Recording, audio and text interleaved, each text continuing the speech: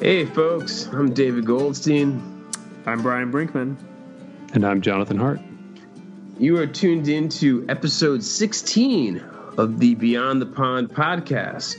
This is the podcast in which Brian and myself, and tonight Jonathan, use the music of Phish as a means to introduce the listener to non-jam bands and different other musical styles that we think that they might enjoy. Because we love Phish, we are Phish fans. The problem is that Phish fans they kind of have a tendency to listen to nothing but Phish. So you'll be out with your buddies and one of them will be wearing a shirt that says Spiritualized. And you might think that your buddy underwent a crazy religious conversion, but that's just a band name. And if you listen to the podcast, you know Spiritualized were a band. So you can't be ignorant. That's all we're saying.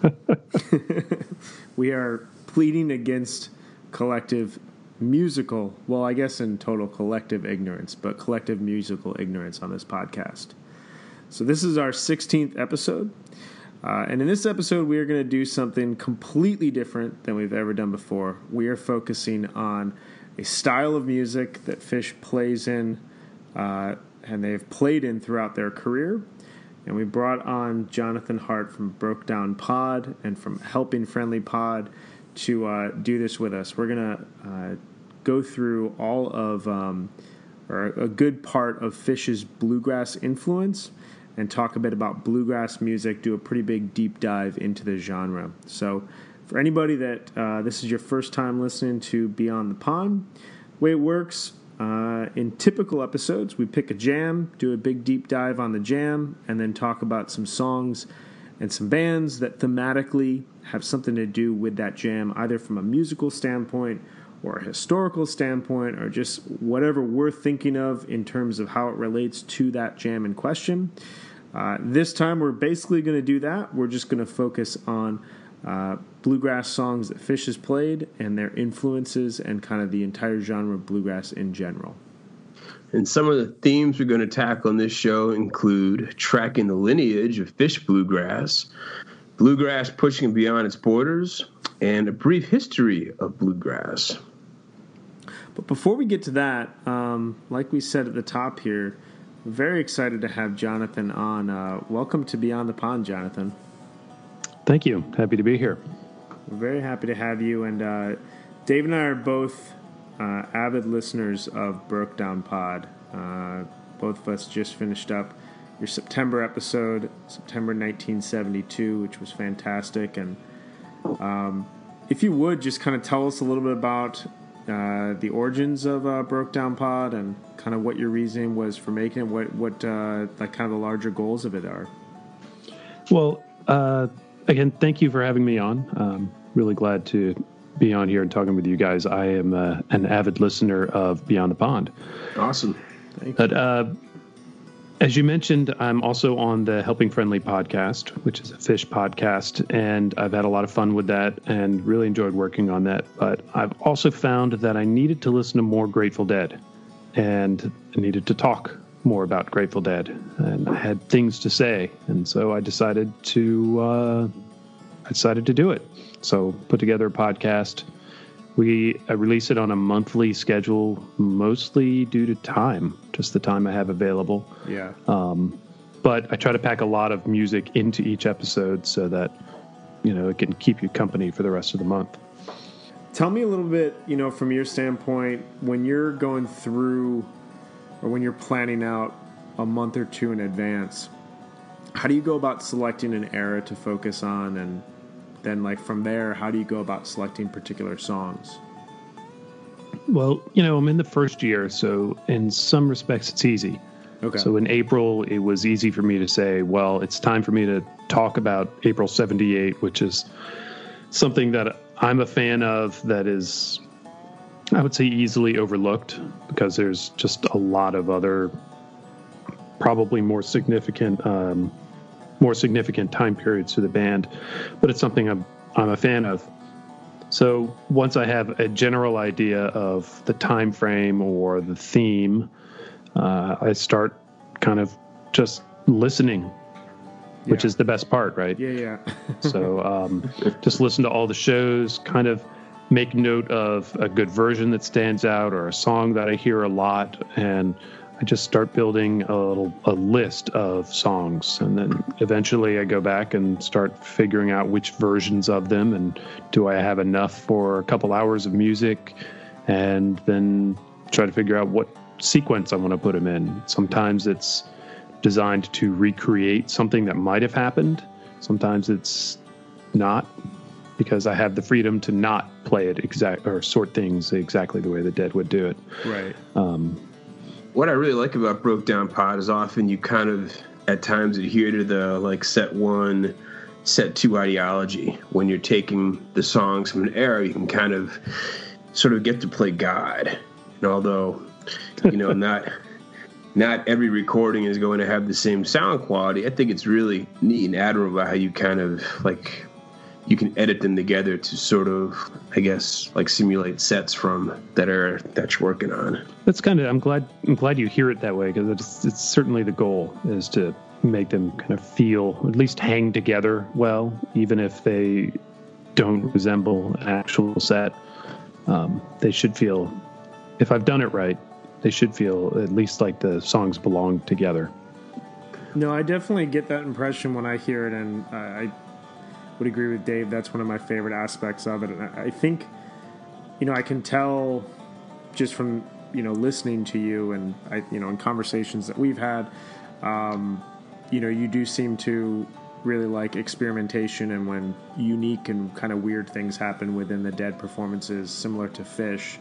So it's not like structured exactly like how you would hear a show, but I do like how you'll fit more traditional set 1 songs in your first set, and it will feel like a kind of compacted show. It almost makes me wonder what someone could do with, say, like Fish Fall 1997 in terms of trying to play God and try to create like the ultimate set 1 and 2 for it. So I like that a lot. Don't get me started. I don't need any more projects. We might be there before we know it. So I'm curious, you've focused on some pretty, and you said this about your first episode, April 78, that's for someone like myself who has a strong curiosity in the Dead, but I've not dived into their history the same way I have Fish. I was really excited to hear an episode like that, simply because I just wasn't as aware of that era. What for you is kind of your standout era of the Dead? I've often given the answer that I really like. I like the years 1965 through 1995. And it sounds like a cheap cop-out, and it probably about 40% cop-out. But really, I can't settle on any one for any amount of time. Okay.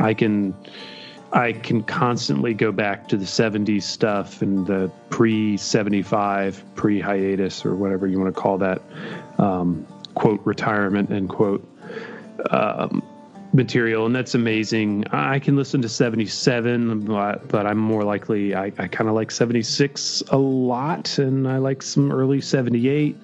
I like Brent a lot, so I'll listen to 79 to 89, 90 in a heartbeat. I might skip over 86. Yeah. But not always. There's good stuff in there too somewhere. So at least for me, like for some reason, 1976, that's kind of like my Fish 2.0 in the sense that I know it's good. I'm just not nearly as familiar with it as I should be, and I have to do something about that.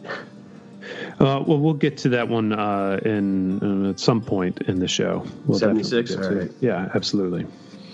Do you have any particular favorite show, or is it... I absolutely do. It's Veneta 82772, without question.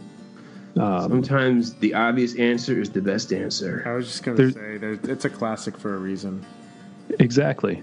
I wrote an open letter, I don't even know how many years ago now, to the band and whomever needed to read it, begging them to release Veneta and remaster and reissue the film. There had been rumblings for years that somebody had done this with the film, and nothing was happening. And finally, they announced it about a year, maybe 2 years after that letter, and I take full credit for... You should. But, it seems silly, but, I remember exactly where I was when I got the news they were releasing Veneta. Mm-hmm. I don't know of many albums that have had that sort of immediate, bearing for me, but there was that. So Best that must bird be song ever. Best a lot of things. Okay. Best a lot of things, including that bird song. Where can we find you online? I am all kinds of on the internet. The Broke Down Podcast has a Twitter account, which is at Broke Down Pod, and there's a internet website, which is brokedownpodcast.blogspot.com, and I'm sorry that's a mouthful, but someday I'll shorten it. Mm-hmm. And of course, it's on the Facebook under Broke Down Podcast as well. How about you guys? I'm looking forward to some Fish Bluegrass right about now.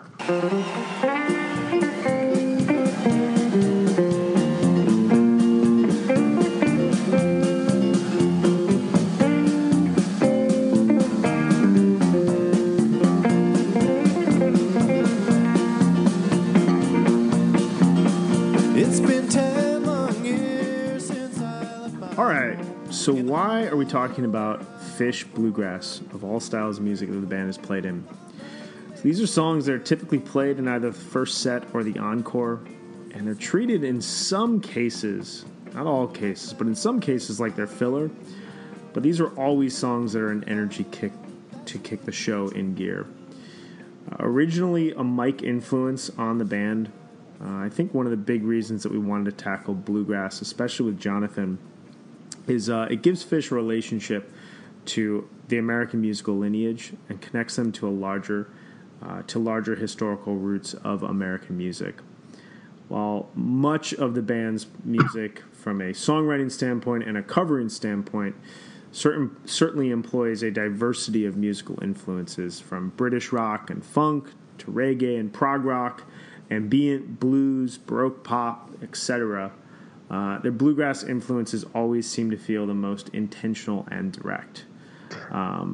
Whereas the aforementioned styles really flow in and out of Fish songs, and you can hear songs with like multiple segments of different styles of music, and tend to allow more ample room for experimentation. Only rare instances have bluegrass songs been used in this manner for Fish. Yeah, Brian, generally speaking, when it comes to Fish Bluegrass, they are very much purist. You're not ever going to get a 30-minute Fish Bluegrass song. There was a time that comes to mind because I was there second night of the Island Tour. It was April 3rd, 1998. They did a segue. They went from Mike's song into Old Home Place into Weekapaug, which was fantastic. That was my 13th show and my first Mike song. The lights went down. I started screaming. That's a pretty But, yeah, like you said, for the most part, the bluegrass songs, they are giving a rather standardist of standard treatment, which never takes away how fun they are to see live, certainly. There are a number of other kind of notable examples where it comes out of a jam, and actually a couple that I was at were both at the Great Went. The Went Gin transitioned into an Uncle Pen quite beautifully, I might say. And also at the Went, they pulled Ginseng Sullivan out of Ghost, which was pretty grand. Yeah, they've also, towards the latter end of 1.0, you got another Ginseng Sullivan out of Sneakin' Sally Through the Alley. And in 3.0, there's a fantastic, I don't know if you guys are familiar with it. We've talked about the Worcester shows on here a couple of times. But 6/8/2012, they play a really just Night compact, 2. Right. Yeah, Night 2. They play a compact version of Sand that goes into kind of a Plinko jam that segues perfectly into Nelly Kane. It's unbelievable. I think that's got to be the first time anybody's used the word Plinko and Nelly Kane in the same sentence. Probably. So we have last, yeah. In terms of some notable Fish bluegrass songs, in terms of their originals, we've got My Sweet One, it's Poor Heart. There's Things People Do, not so much the one on Big Boat, but the original version. Yeah, sometimes that they play live. Water in the Sky, Son of a Mule, certainly. If I Could, Rift, and It Gets Fast Enough for You. The studio version has some lovely pedal steel in that song. From Gordon Stone, if I remember correctly. Yes, that is correct.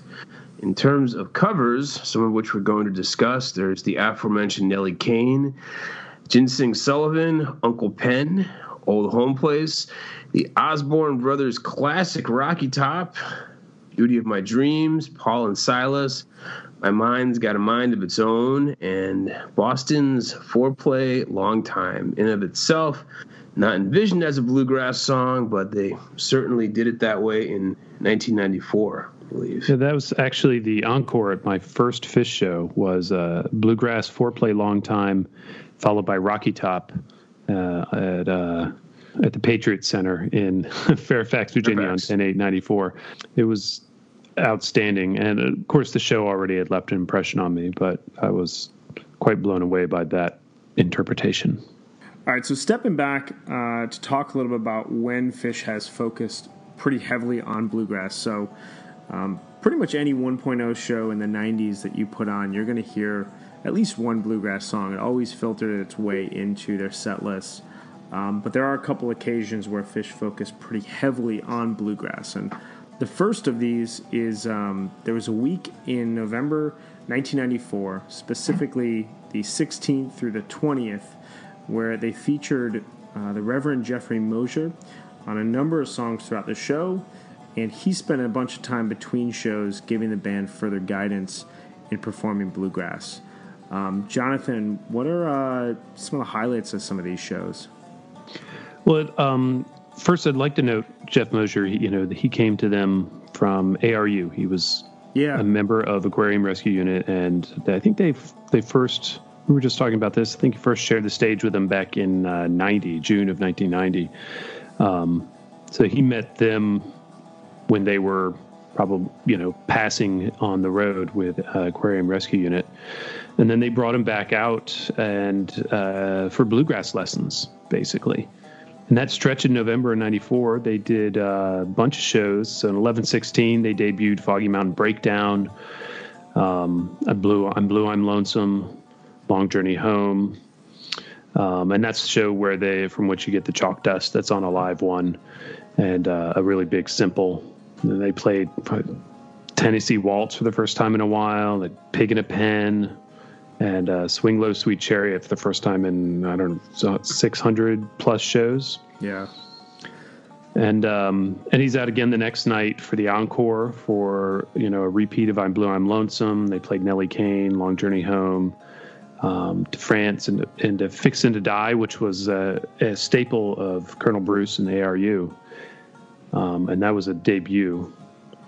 Interesting. That show was my first ever Fish tape.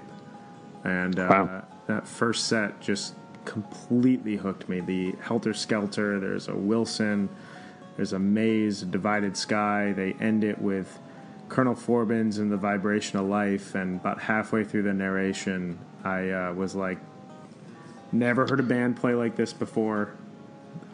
I need everything that this band has ever played right now. And unfortunately, there were no such things as smartphones or apps at the time, so I had to collect tapes painstakingly before getting everything all at once. It's funny, a show with a Vibration of Life, it can go either way. So you're either going to convert you or it's going to send you off. Yeah. Exactly. What else do we got, Dave, from this week? Let's see. From November 18th, Little Tiny Butter Biscuits, Old Home Place, and My Long Journey Home with Reverend Jeff Mosier to close out set one. This was the debut of Little Tiny Butter Biscuits. He also returned for the encore debut of Roll in My Sweet Baby's Arms, and there was a Runaway Jim on banjo.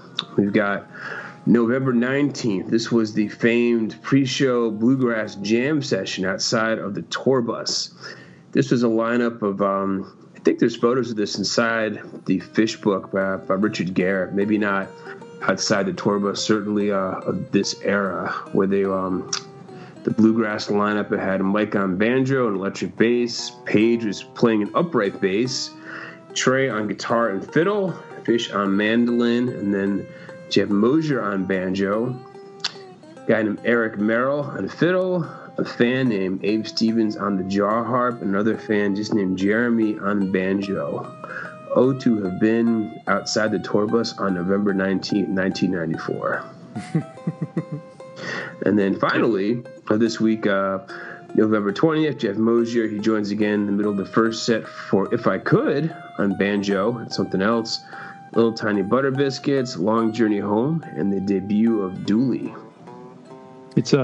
There is a film from this run. It's not an official film, but there's a circulating video. I think you can find it on the YouTube now of rehearsals, little backstage rehearsals, and I think there's some shots on the bus and of this little tour bus performance that everybody should seek out if they're interested in this sort of thing.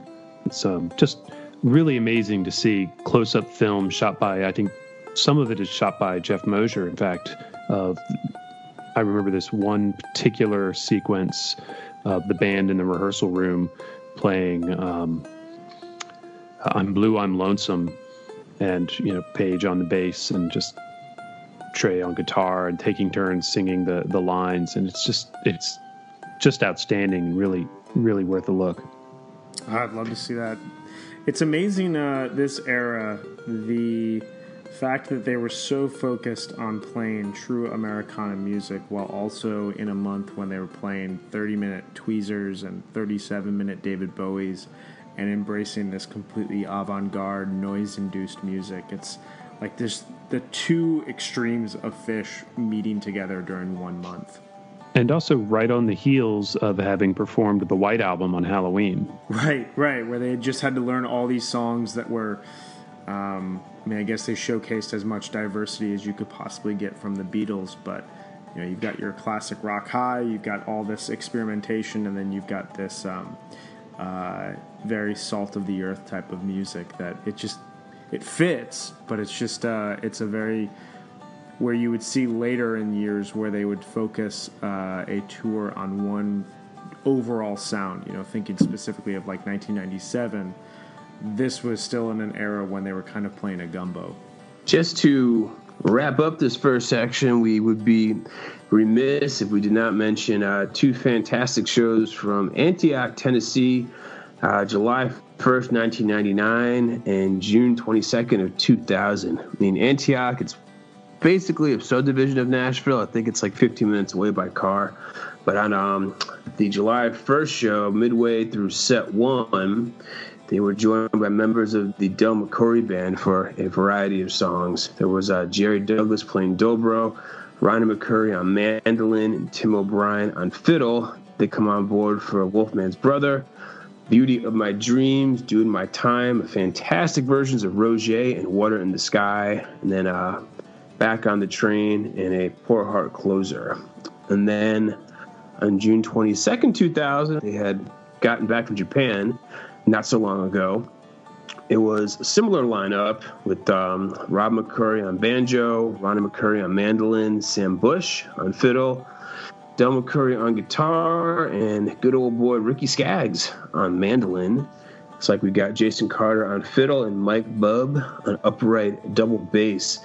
They closed out the second set with playing all those instruments in a very melodic version of Harry Hood, actually, as well as I'm Blue, I'm Lonesome, Hold What You Got, Uncle Pen, and then Freebird with full instrumentation and Winona Judd on vocals. This was not an a cappella Freebird. This was full-on Skynyrd rock and roll with Wynonna Judd dedicating the song to her girls and saying that she's going to quit her job and just tour with Fish. There's some great stage pattern, and she got divorced about 2 years prior. So when she sings Freebird, she's not kidding. It's free as a bird. Yeah, yes. I listened to that this afternoon, and it was, again, it was outstanding. Also, we really ought to mention Oswego, because on, I think it was on the second night, on 7/18. Yes. Del McCrory Band came out during the first set, and they did Back on the Train, If You Need a Fool, I'm Blue, I'm Lonesome, and Beauty of My Dreams. And Trey, gushing over Del McCrory being on stage, says before they played Beauty of My Dreams, you've heard us play this song before, but this is how it's supposed to be played.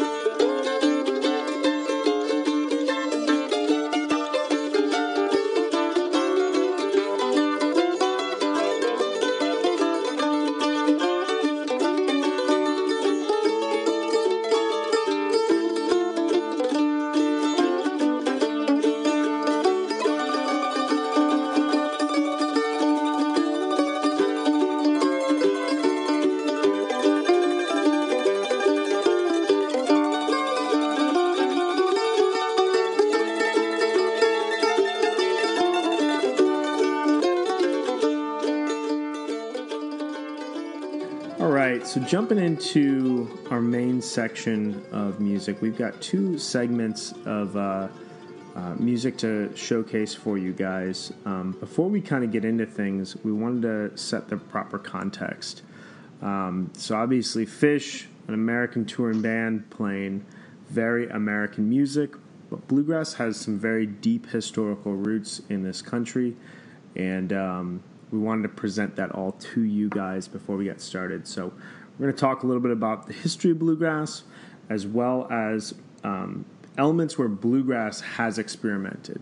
Fish is a band that experiments a lot, plays bluegrass in a very traditional sense, but there are examples of bluegrass moving forward in its own genre and pushing against its own borders. So to kick things off, Jonathan's going to present us with a brief overview of the history of bluegrass.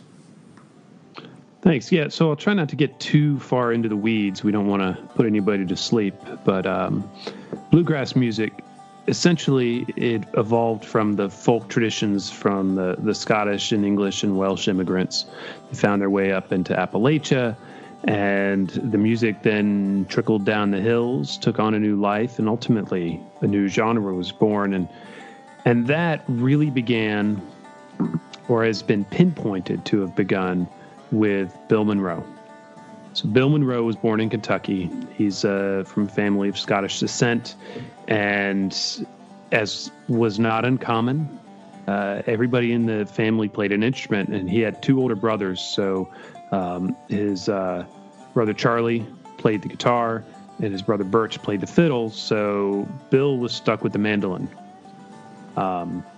But it paid off in the end, ultimately. But after their parents passed, Bill ended up, his brothers were older, so Bill was sent to live with his uncle Pendleton Van Diver, who, yeah, so he often took Bill out to accompany him on mandolin as he played fiddle at dances and things. And that's the man that Monroe would later immortalize with the song Uncle Pen. Interesting. Did not know that. So when he got older and moved out, he moved to, I think it was Indiana, and formed a band with his brothers Charlie and Birch. And then Birch moved on, but the band saw some success, a little, radio performances and some things. And ultimately they split up because Bill really wanted to be a leader, and Charlie was kind of standing up and taking all the leads, and so they split up, and Charlie started his own band, and he continued to have a good career until he passed in the 70s. And Bill Monroe started one group and then started another group that he named the Bluegrass Boys, and he named that for his home state, the Bluegrass State of Kentucky. And in 1939, they auditioned for the Grand Ole Opry with a Jimmy Rogers song called Mule Skinner Blues. They soon cut that as a record for RCA, and you can hear that. And when you listen to that, you can hear the roots of bluegrass, but really that is what we were calling, or what they were calling at the time, old-timey or hillbilly music. It wasn't really what we would call bluegrass yet. Soon after, though, in the next few years, band shifted, people came and went, and he soon hired an innovative young bluegrass player named Earl Scruggs. And Earl Scruggs had an unusual way of picking the banjo with his three fingers, a technique that is nowadays called Scruggs style. And they also hired a guitar player named Lester Flatt. And really it was at that time that the sound cemented into what we would call traditional bluegrass music. Contains elements of folk, gospel, blues, harmony vocals, hot picking with a driving rhythm, typically, although of course they have ballads and those kinds of things. But it's that sound that kind of cemented and kind of carved itself a niche in the national soundscape, if you will. And other groups started playing it. Flatt and Scruggs then moved on and started their own fairly innovative and very successful band. And as I said, other acts rose to prominence with this sound, like the Stanley Brothers, Reno and Smiley, Jim Eanes, Jim and Jesse, Jimmy Martin and the Osborne Brothers, whom you mentioned earlier, David, and Buzz Busby, and the Country Gentlemen. And then, into the 50s, bluegrass kind of grew and became more popular. But, it became so popular, Elvis even covered Bill Monroe's Blue Moon of Kentucky and had a huge hit. Oh, wow. He sped it up, but he recorded it with Bill Monroe's blessing. And in fact, in later years, Bill Monroe actually played it more at Elvis's tempo.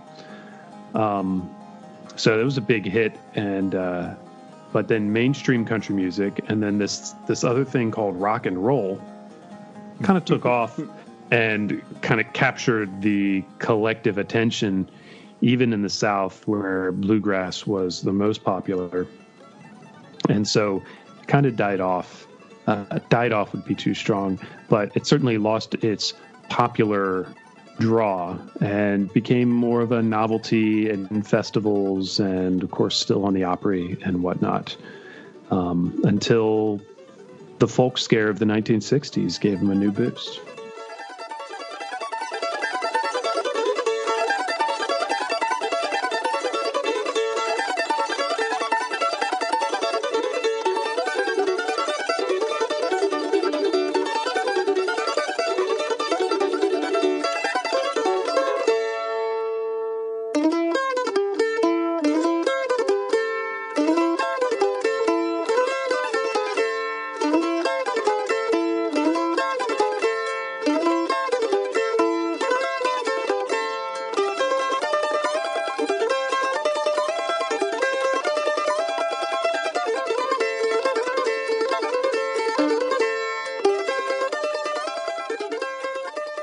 So the reemergence of bluegrass in the 1960s brought with it a new generation of pickers. Some of these came through the ranks of traditional first-generation acts like Bill Monroe and the Bluegrass Boys, and they continue to be a concern. And just as folks like Jim Eanes and Flatt and Scruggs did turns in the band, the tradition continued, and players like Del McCroy and Pete Rowan grew within the scene. Others simply grew up listening to those who came before them. John Hartford was inspired by Earl Scruggs and was playing in bluegrass bands in high school. He finished college, he went to Nashville, and was signed by RCA and Victor and made several albums that leaned into folk and country and was not particularly bluegrass. His second album produced a song called Gentle on My Mind that Glenn Campbell turned into a big hit, which afforded Hartford the commercial and financial freedom to work in the way that he wanted. Don't we all wish that?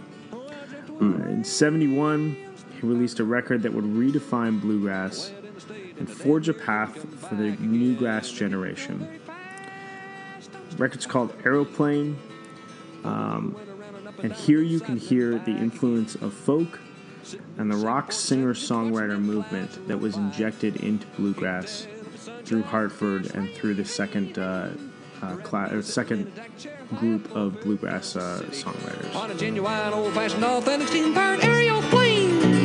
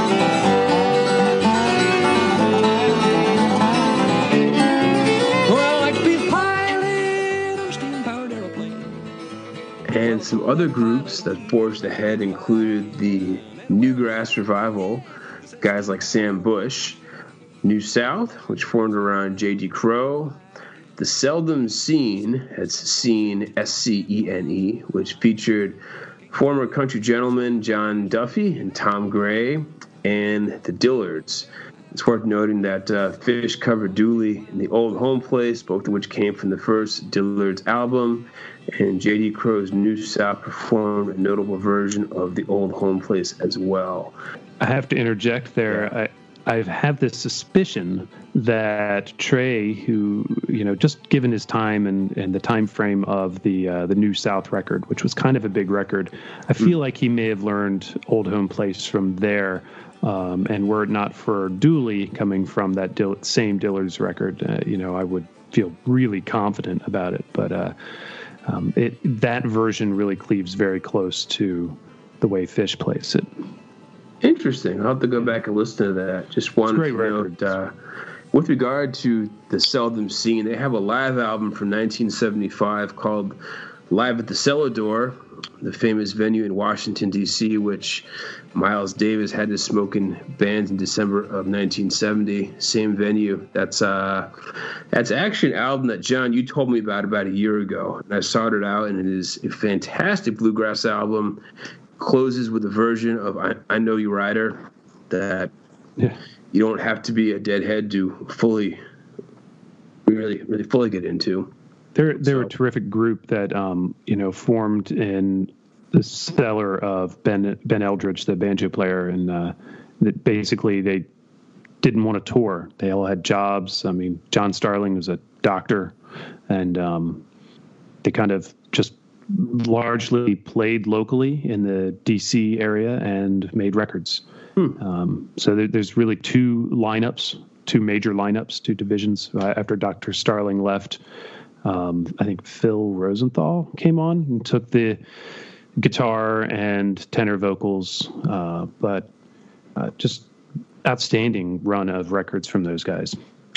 Just to go back, one other group that pushes bluegrass out of its comfort zone was Old and In the Way, featuring a guy by the name of Jerry Garcia on banjo, David Grisman on mandolin, Peter Rowan on guitar, Vassar Clements on fiddle, and John Hartford actually played some of their rehearsals.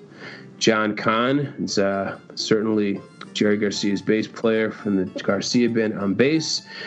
So rock and roll had come to bluegrass, and at this point, bluegrass had come to rock and roll. And David Grisman wasn't content just to stick to country and pop music forms. After jug bands, bluegrass, and even a psychedelic rock group with Peter Rowan, he injected jazz into bluegrass, and with his quintet, he created a whole new branch of bluegrass-related music.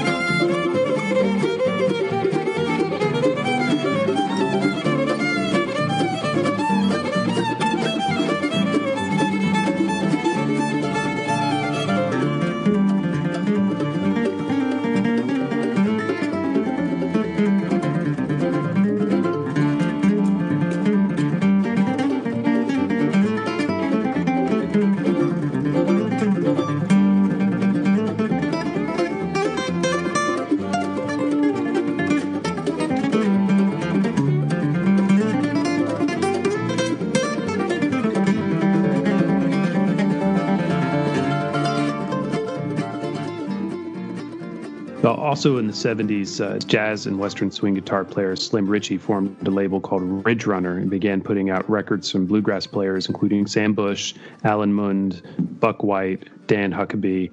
And these records often crossed the lines from traditional bluegrass to Texas swing and into rock and folk, but also to outright jazz. There's a record from a guy named Fred Geiger. It's his only album, but it's a self-titled album. It's a kind of notable example. Worth noting, Tom Gray from the Seldom Scene and Country Gentlemen plays bass on it. And then there's also Ritchie's 77 record, Jazzgrass, which featured many of the recurring players from the label, some of whom I mentioned a moment ago, all performing jazz standards, but with bluegrass instrumentation and sensibilities, which kind of leads to another point that's worth making about bluegrass. While most of it doesn't cross over into jazz like the aforementioned Jazzgrass, as a record collector, I kind of find that collecting bluegrass is a lot like collecting jazz. You start by getting the records from the big names like Bill Monroe or Miles Davis in the jazz section, and Seldom Scene and Old and Way, whatever. And then you flip over the back of the record and see who's playing on it, and you start grabbing records from those players or records that those cats are also on, like Tom Gray. That led me to the Fred Geiger record, for example. Or maybe you latch onto a label that you enjoy and you start digging through a catalog, which is how I got hip to Ridge Runner. So I've been listening to Seldom Scene. I see Tom Gray's on this record with this banjo player I've never heard of, and I buy that. It's amazing. It's on Ridge Runner. I start buying things on Ridge Runner and just buying different stuff based on who's playing on it.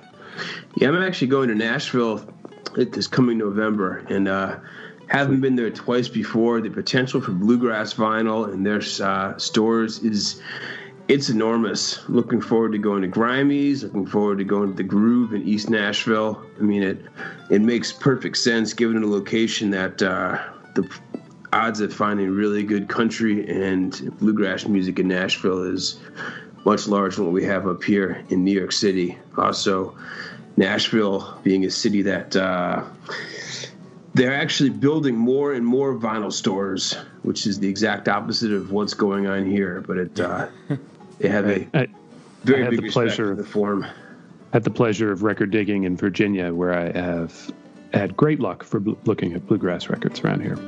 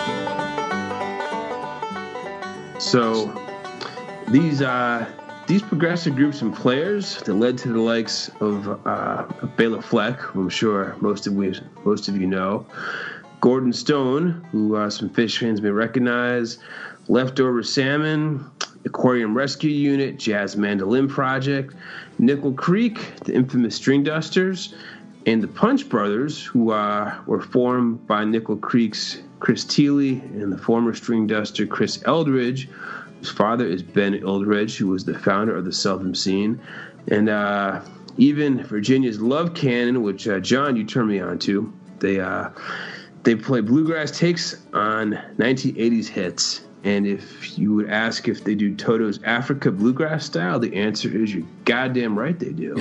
They do. And their Dogo player, Jay Starling, is the son of another Seldom Scene founder, John Starling. And I'll go ahead and say that on my 40th birthday, they played a request for me of Touch of Grey. Oh, that's really cool. Which is an 80s hit, so it definitely fits. It is, yeah, it is. All the records are on Spotify. There's lots of fun to check out. I mean, even if you're going to use Spotify, they have a playlist called like Bluegrass Covers, which is predominantly covers of 80s songs done bluegrass style, not only by Love Cannon, but by several bands. And even recently, last week, I discovered a new album by this bluegrass guitar prodigy named Billy Strings. The album is called Turmoil in Tinfoil. It's showcases both bluegrass tradition and expansive jamminess, and it's actually produced, I think, by a member of Green Sky Bluegrass, yet I'm finding it less annoying than Green Sky Bluegrass, because Billy Strings is a really good, high lonesome bluegrass voice, while I think Green Sky singer kind of sounds like Adam Duritz with a head cold that just won't go away. But that's just me. All right, on that note, we are going to take a quick break, play a little bit of music right now, and then we'll be right back with some new album recommendations for you guys.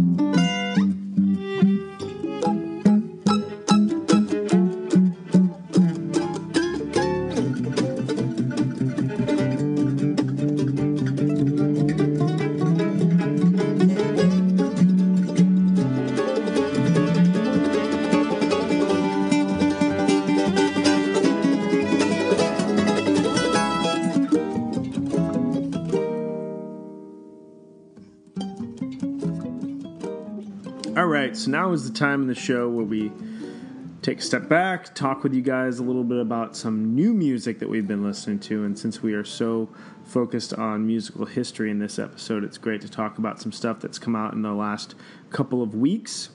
I'm going to talk about a pretty appropriate record for this episode. This is David Rawlings' newest album called Poor David's Almanac.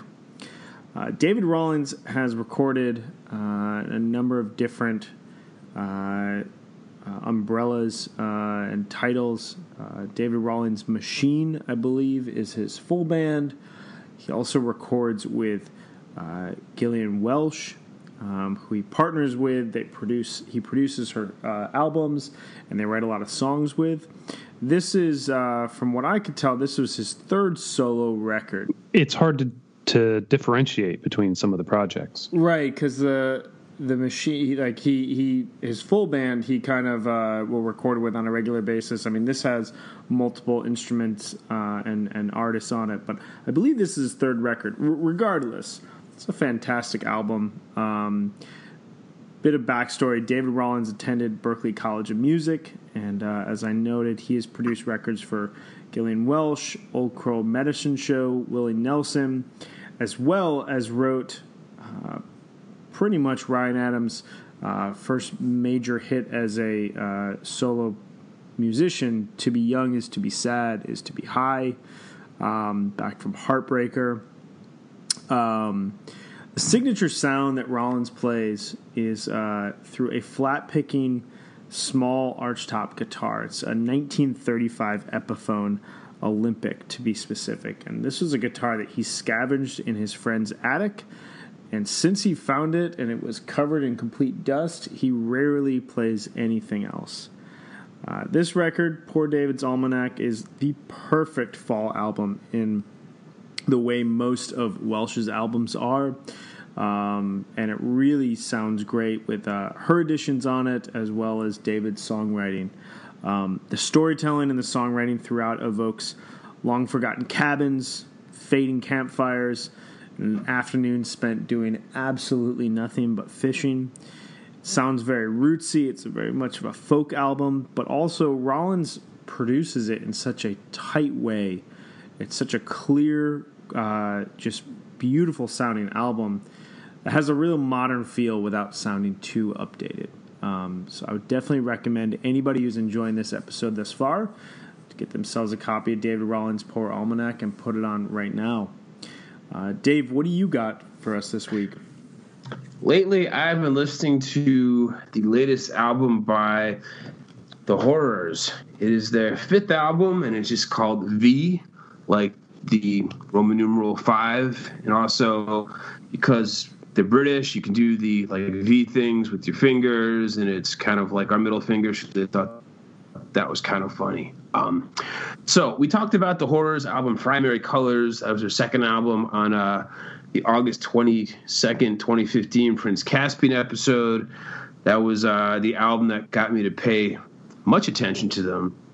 And this is their 5th album, and it kind of even goes further down their established sort of goth shoegaze template. However, in the past, while they kind of veered When My Bloody Valentine, more post-punk bass lines, this one, the big influence happens to be Depeche Mode. I'm talking like late 80s music for the masses, 101, even like Violator, Enjoy the Silence era Depeche Mode. And it's actually produced by Paul Epworth, and he used to be the go-to guy for mid-2000s blog indie bands like Block Party and The Rapture. But as of late, if you've heard that name, it's probably because he produces Adele, as well as I think he produced the last Florence and the Machine album. He's kind of those big, large British chanteuses, but was sort of, I guess, more getting back to his roots with this album. Really, I mean, if you like what the Horrors have done in the past, which is sort of like synthesize their own record collections, there's a lot of things to like here. It's got a very big sound, lots of clanking feedback, lots of big drums, and it's the first time in a while the Horrors have actually kind of sounded somewhat sinister. It's maybe the most sinister they've sounded since their first album, and I would highly recommend it to people that are in for a kind of brand of, big, brassy British goth arena rock, which kind of sounds sort of mechanical, but at the same time very well written and very melodic. So, Jonathan, what do you got? Well, I'm going to tack back in the other direction, I think, and I've been listening to a record that came out last week, which was Hiss Golden Messenger, Hallelujah Anyhow. And this record, it builds on the last two, Heart Like a Levee and Lateness of Dancers, both of which made my best of the year lists in the previous years. Mm-hmm. And MC Taylor has been around a while. He was this is probably his 9th full album under the name Hiss Golden Messenger. He was in Court and Spark before that, and this project is really largely him. And in the past couple of years, though, he's been working with Phil Cook of Megafaun. Phil's been playing multiple instruments on his records and touring as a piano player, occasional guitars. And Phil and his brother Brad, who produces this album, plays bass on it. You may know them from Megafaun, who was kind of late in the last decade, beginning of this decade. They were kind of up and comers from the freak folk scene, I guess, but also kind of prominent in the Durham music scene, which is where Hiss Golden Messenger is based. And the sound of this is acoustic singer-songwriter, maybe, but Southern soul. And I really feel like you can hear some sort of merge between what was maybe a bit more dour in the earlier Hiss Golden Messenger records, merge of that writing, brilliant, really great lyric writing, and a bit of the more uplifting Southern soul sound that Phil Cook has been working in his own projects of late, and his last record really it feels like it infuses this record quite a bit with that sound. Yeah, it feels like a marrying of those two sounds, and I know absolutely. Hiss wrote something right after this, right when the record was released, about how he's been on tour a lot the last couple of years, and he brings a ton of darkness on himself, and this record is kind of him almost challenging himself to embrace the positive and embrace hope, and was kind of imploring listeners to do the same. And as we all kind of sit under an ominous bubble of North Korea and just incessant and whatnot, stupidity.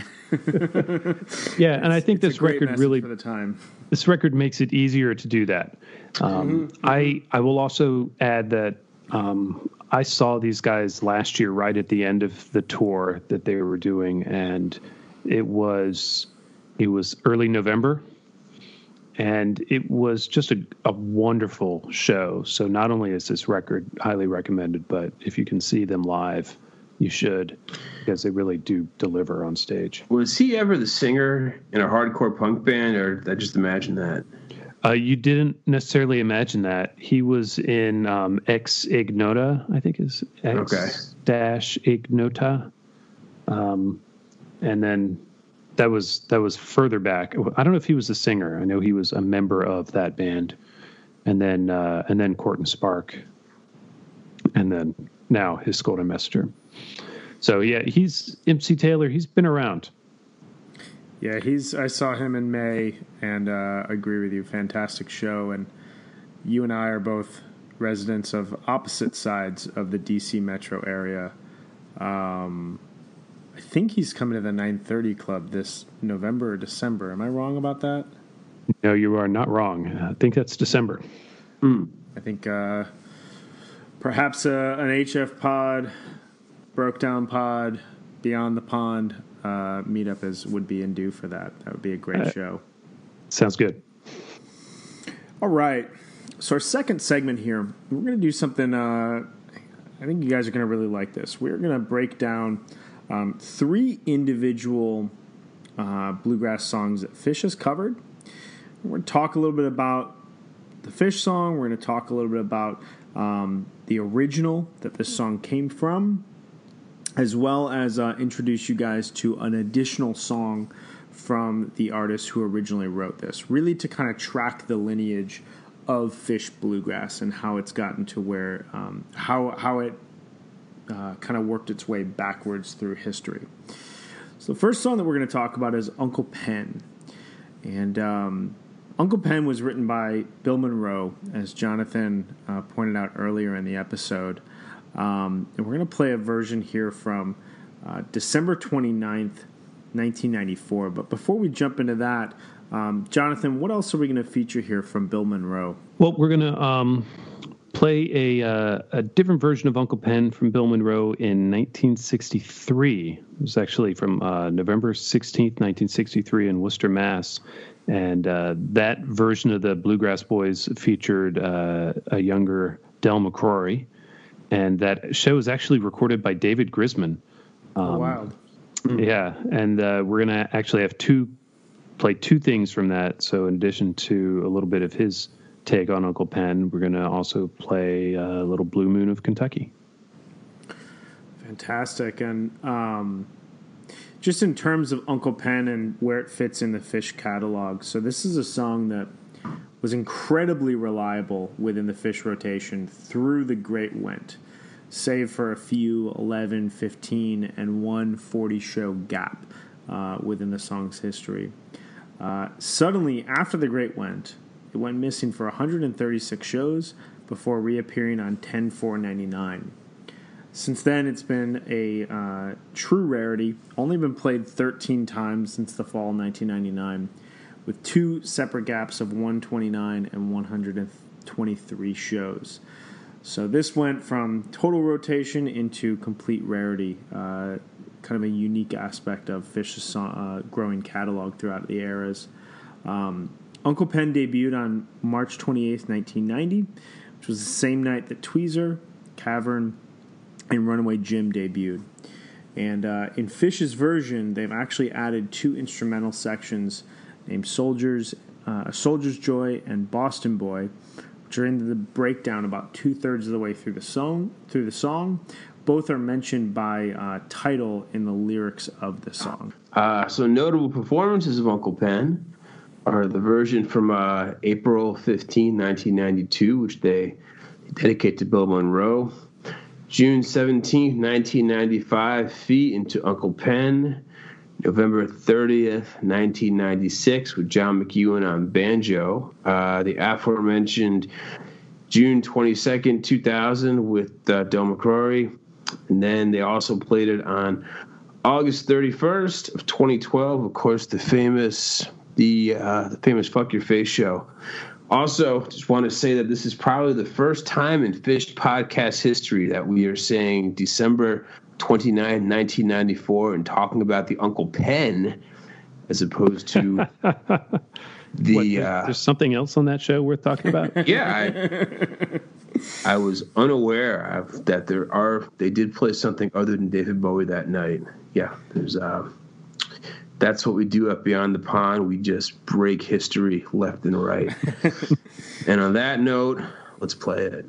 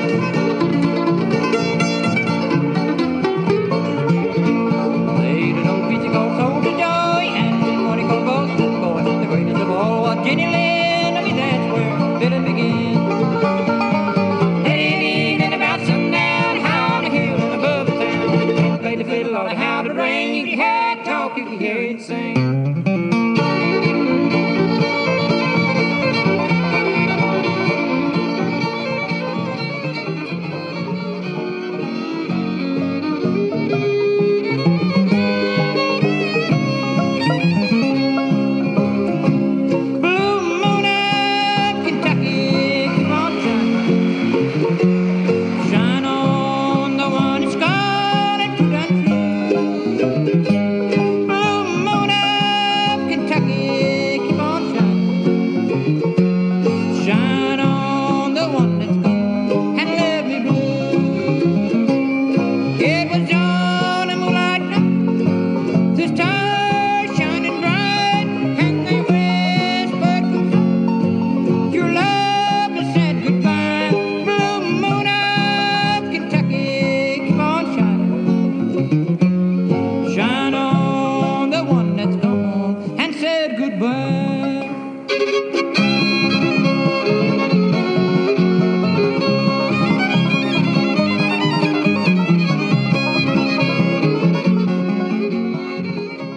So the next song we're going to talk about is Ginseng Sullivan. Ginseng Sullivan is a song by Norman Blake, and it came originally from his album Back Home in Sulphur Springs.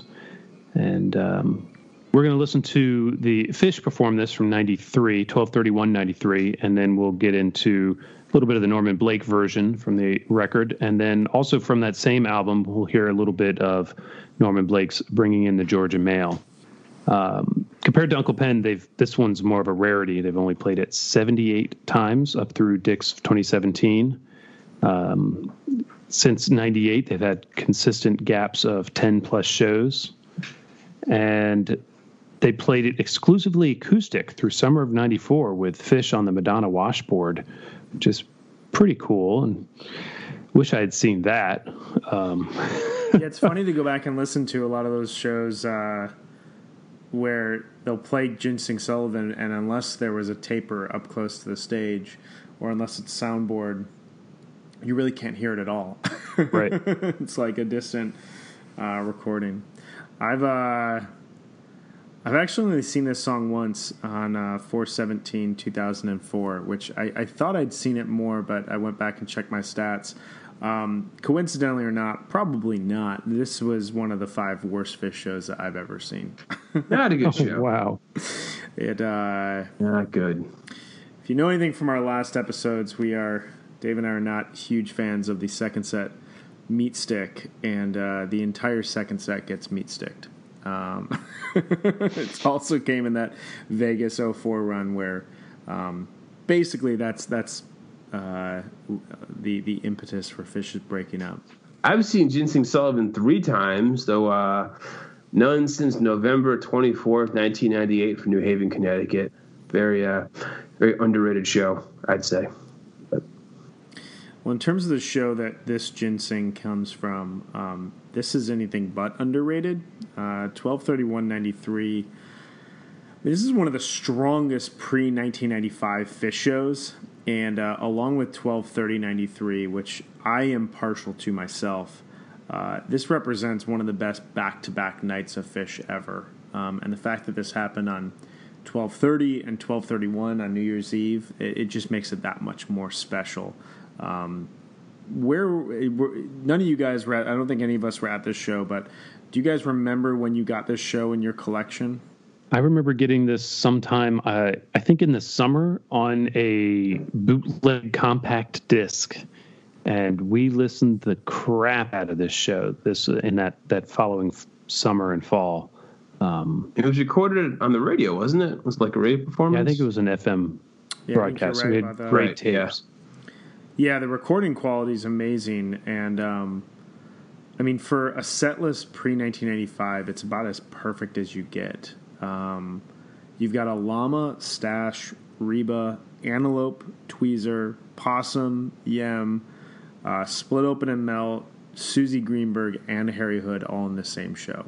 It's just like, if New Year's 95 is classic Fish set list, 93 is like that on steroids. It's unbelievable. Plus 93, I think they were playing in front of the big Minkins, and they also had the whole stage set up with the aquarium and the clam. And yeah, the whole run is just such a special part of Fish history. I love it. This show has perhaps the best Harry Hood of all time. I don't think I would say it is, but it's just a very classic, like a completely perfect take on the standard version of the jam.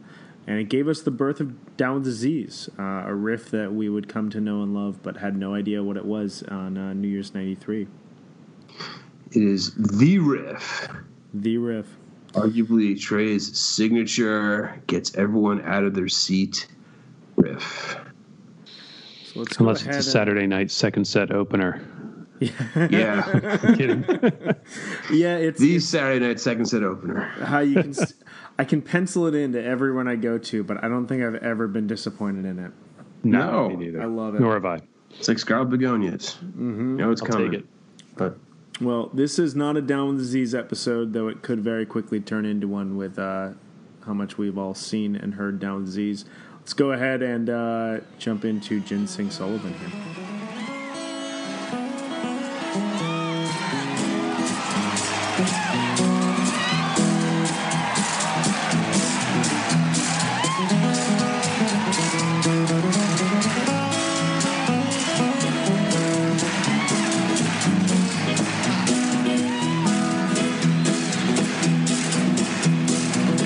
miles from the Bentail yard at the river's curve on down. Not far south from the town depot, the Sullivan Shack was found, back on the higher ground. You could see him every day, walking down the line, with an old brown sack across his back and his long hair down behind, speaking his worried mind. Well, it's a long way from the Delta to the North Georgia hills, with a coal sack full of ginseng, won't pay no travel bills. And I'm too old to ride the rails off on the road alone, so I guess I'll never make it back to home. My mother wanted Mississippi Delta home.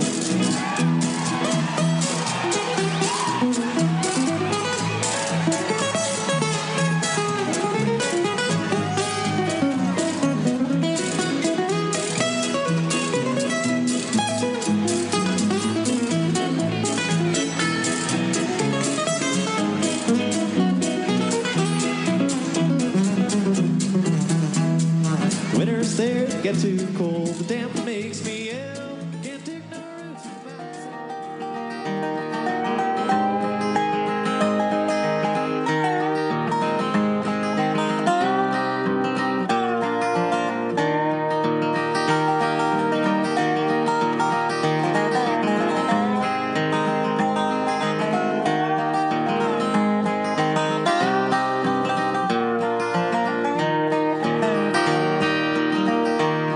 Well, the winter's here, they get too cold. The damp, it makes me ill.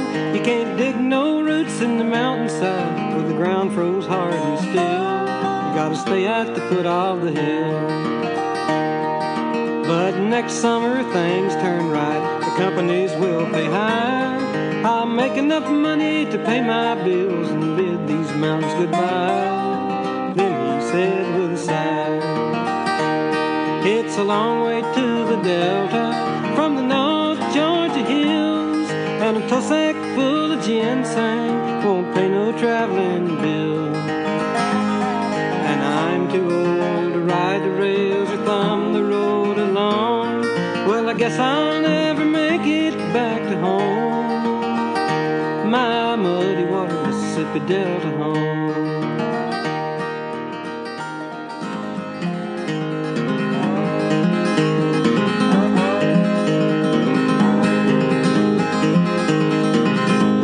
See that engine puffin', boy, she's making time. That old train is wearing out the rail, heading for the mountain that she's got to climb, bringing in the Georgia mail.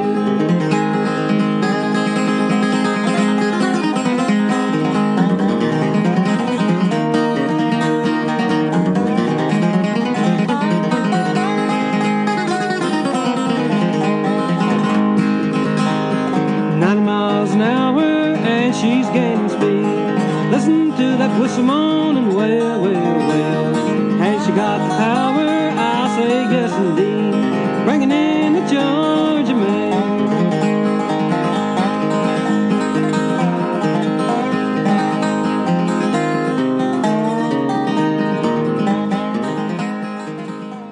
All right, so the next song we're going to hear is My Long Journey Home, and we're going to listen to the Fish performance from 11/21/95 at Winston-Salem. And after that, we're going to hear Jim Eanes and his Shenandoah Valley Boys perform that song. Their version comes from 1953.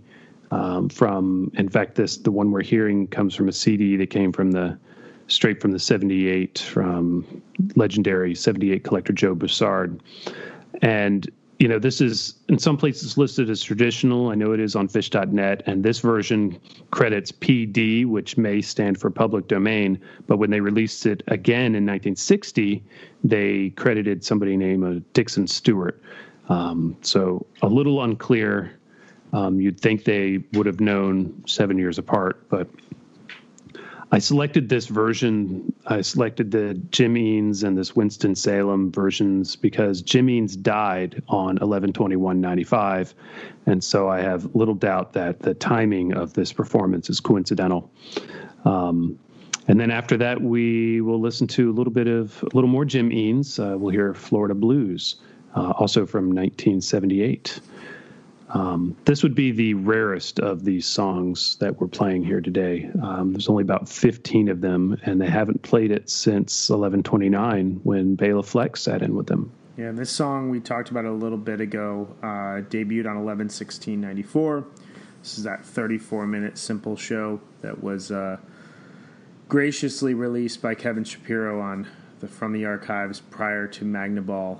I remember driving through small towns up to Watkins Glen, listening to that, just being blown away all over again, hearing it from a soundboard quality. But anyway, this was during that run that the band was being taught elements of bluegrass from Reverend Jeffrey Mosier, and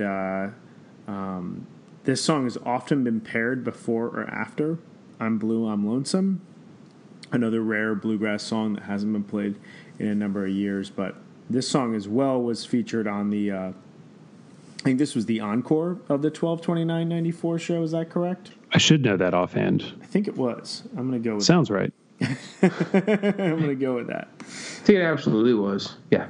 Yeah. Yeah, I just double-checked it was. That before Sleeping Monkey is some great, great energy. This show is famous for a set 2 opening simple into David Bowie, into Take Me to the River, into David Bowie that's more than 30 minutes of jamming, plus a 14-minute Mike song that appears later in the set that has no Weekapaw groove. And we're going to play a little bit of My Long Journey Home for you guys to hear some Fish and some bluegrass as well.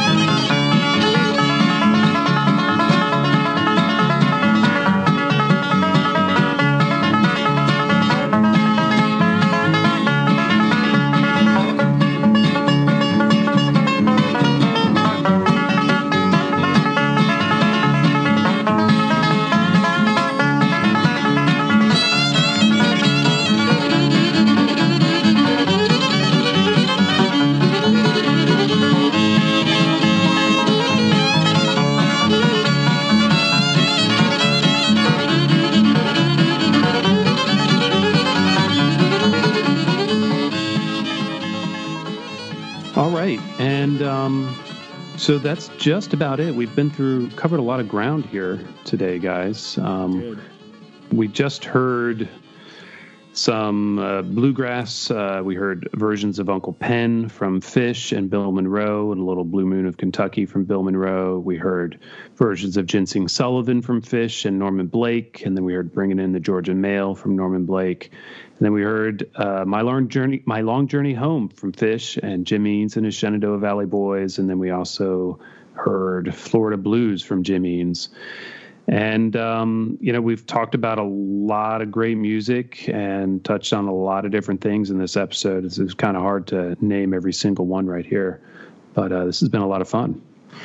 Absolutely, John. It's been an extremely, extremely large amount of fun. And thank you for joining us very much. Yes. And let me just run down our social media links. You can easily find us online. We're on Twitter @_Beyond the Pond.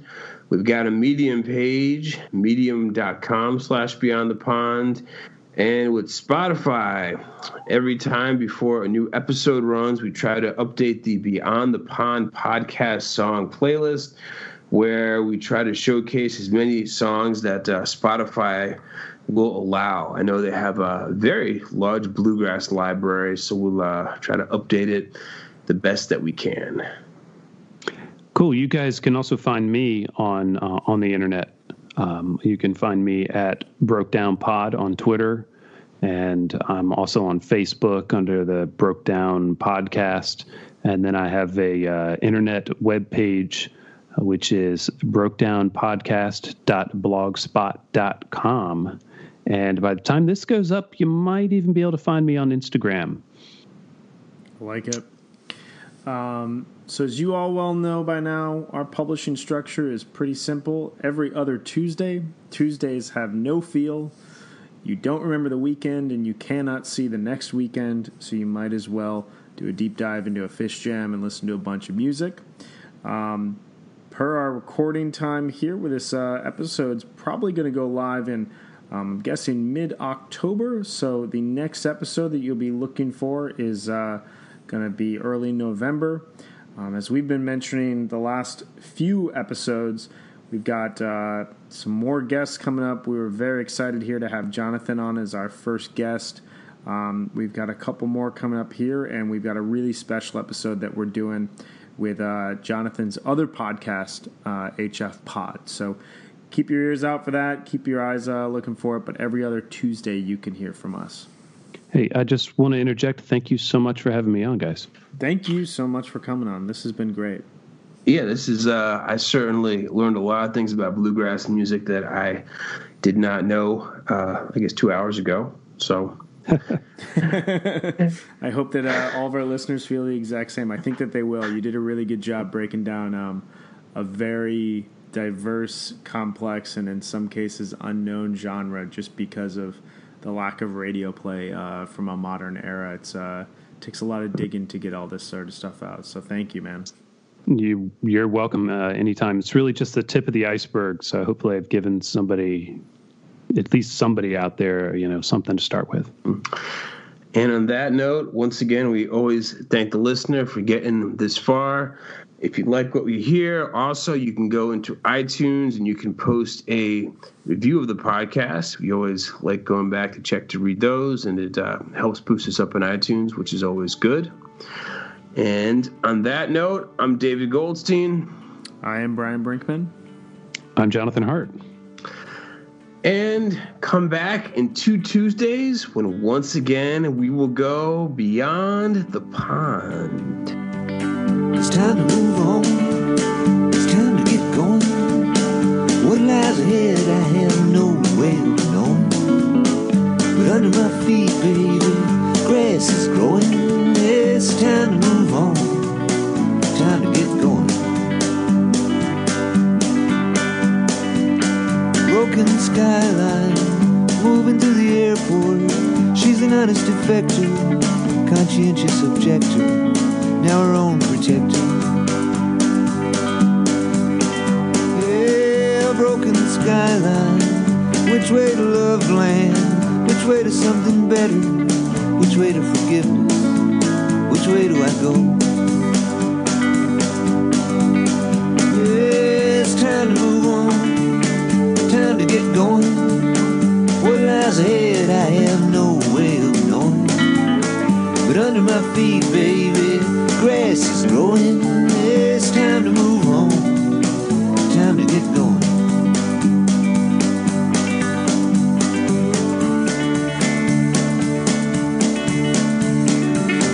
Sometime later, getting the words wrong, wasting the meaning and losing the rhyme. It's nauseous adrenaline, breaking up a dogfight like a deer in the headlights, frozen in real time. I'm losing my mind. Yeah, it's time to move on, time to get going. What lies ahead I have no way of knowing. But under my feet, baby, grass is growing.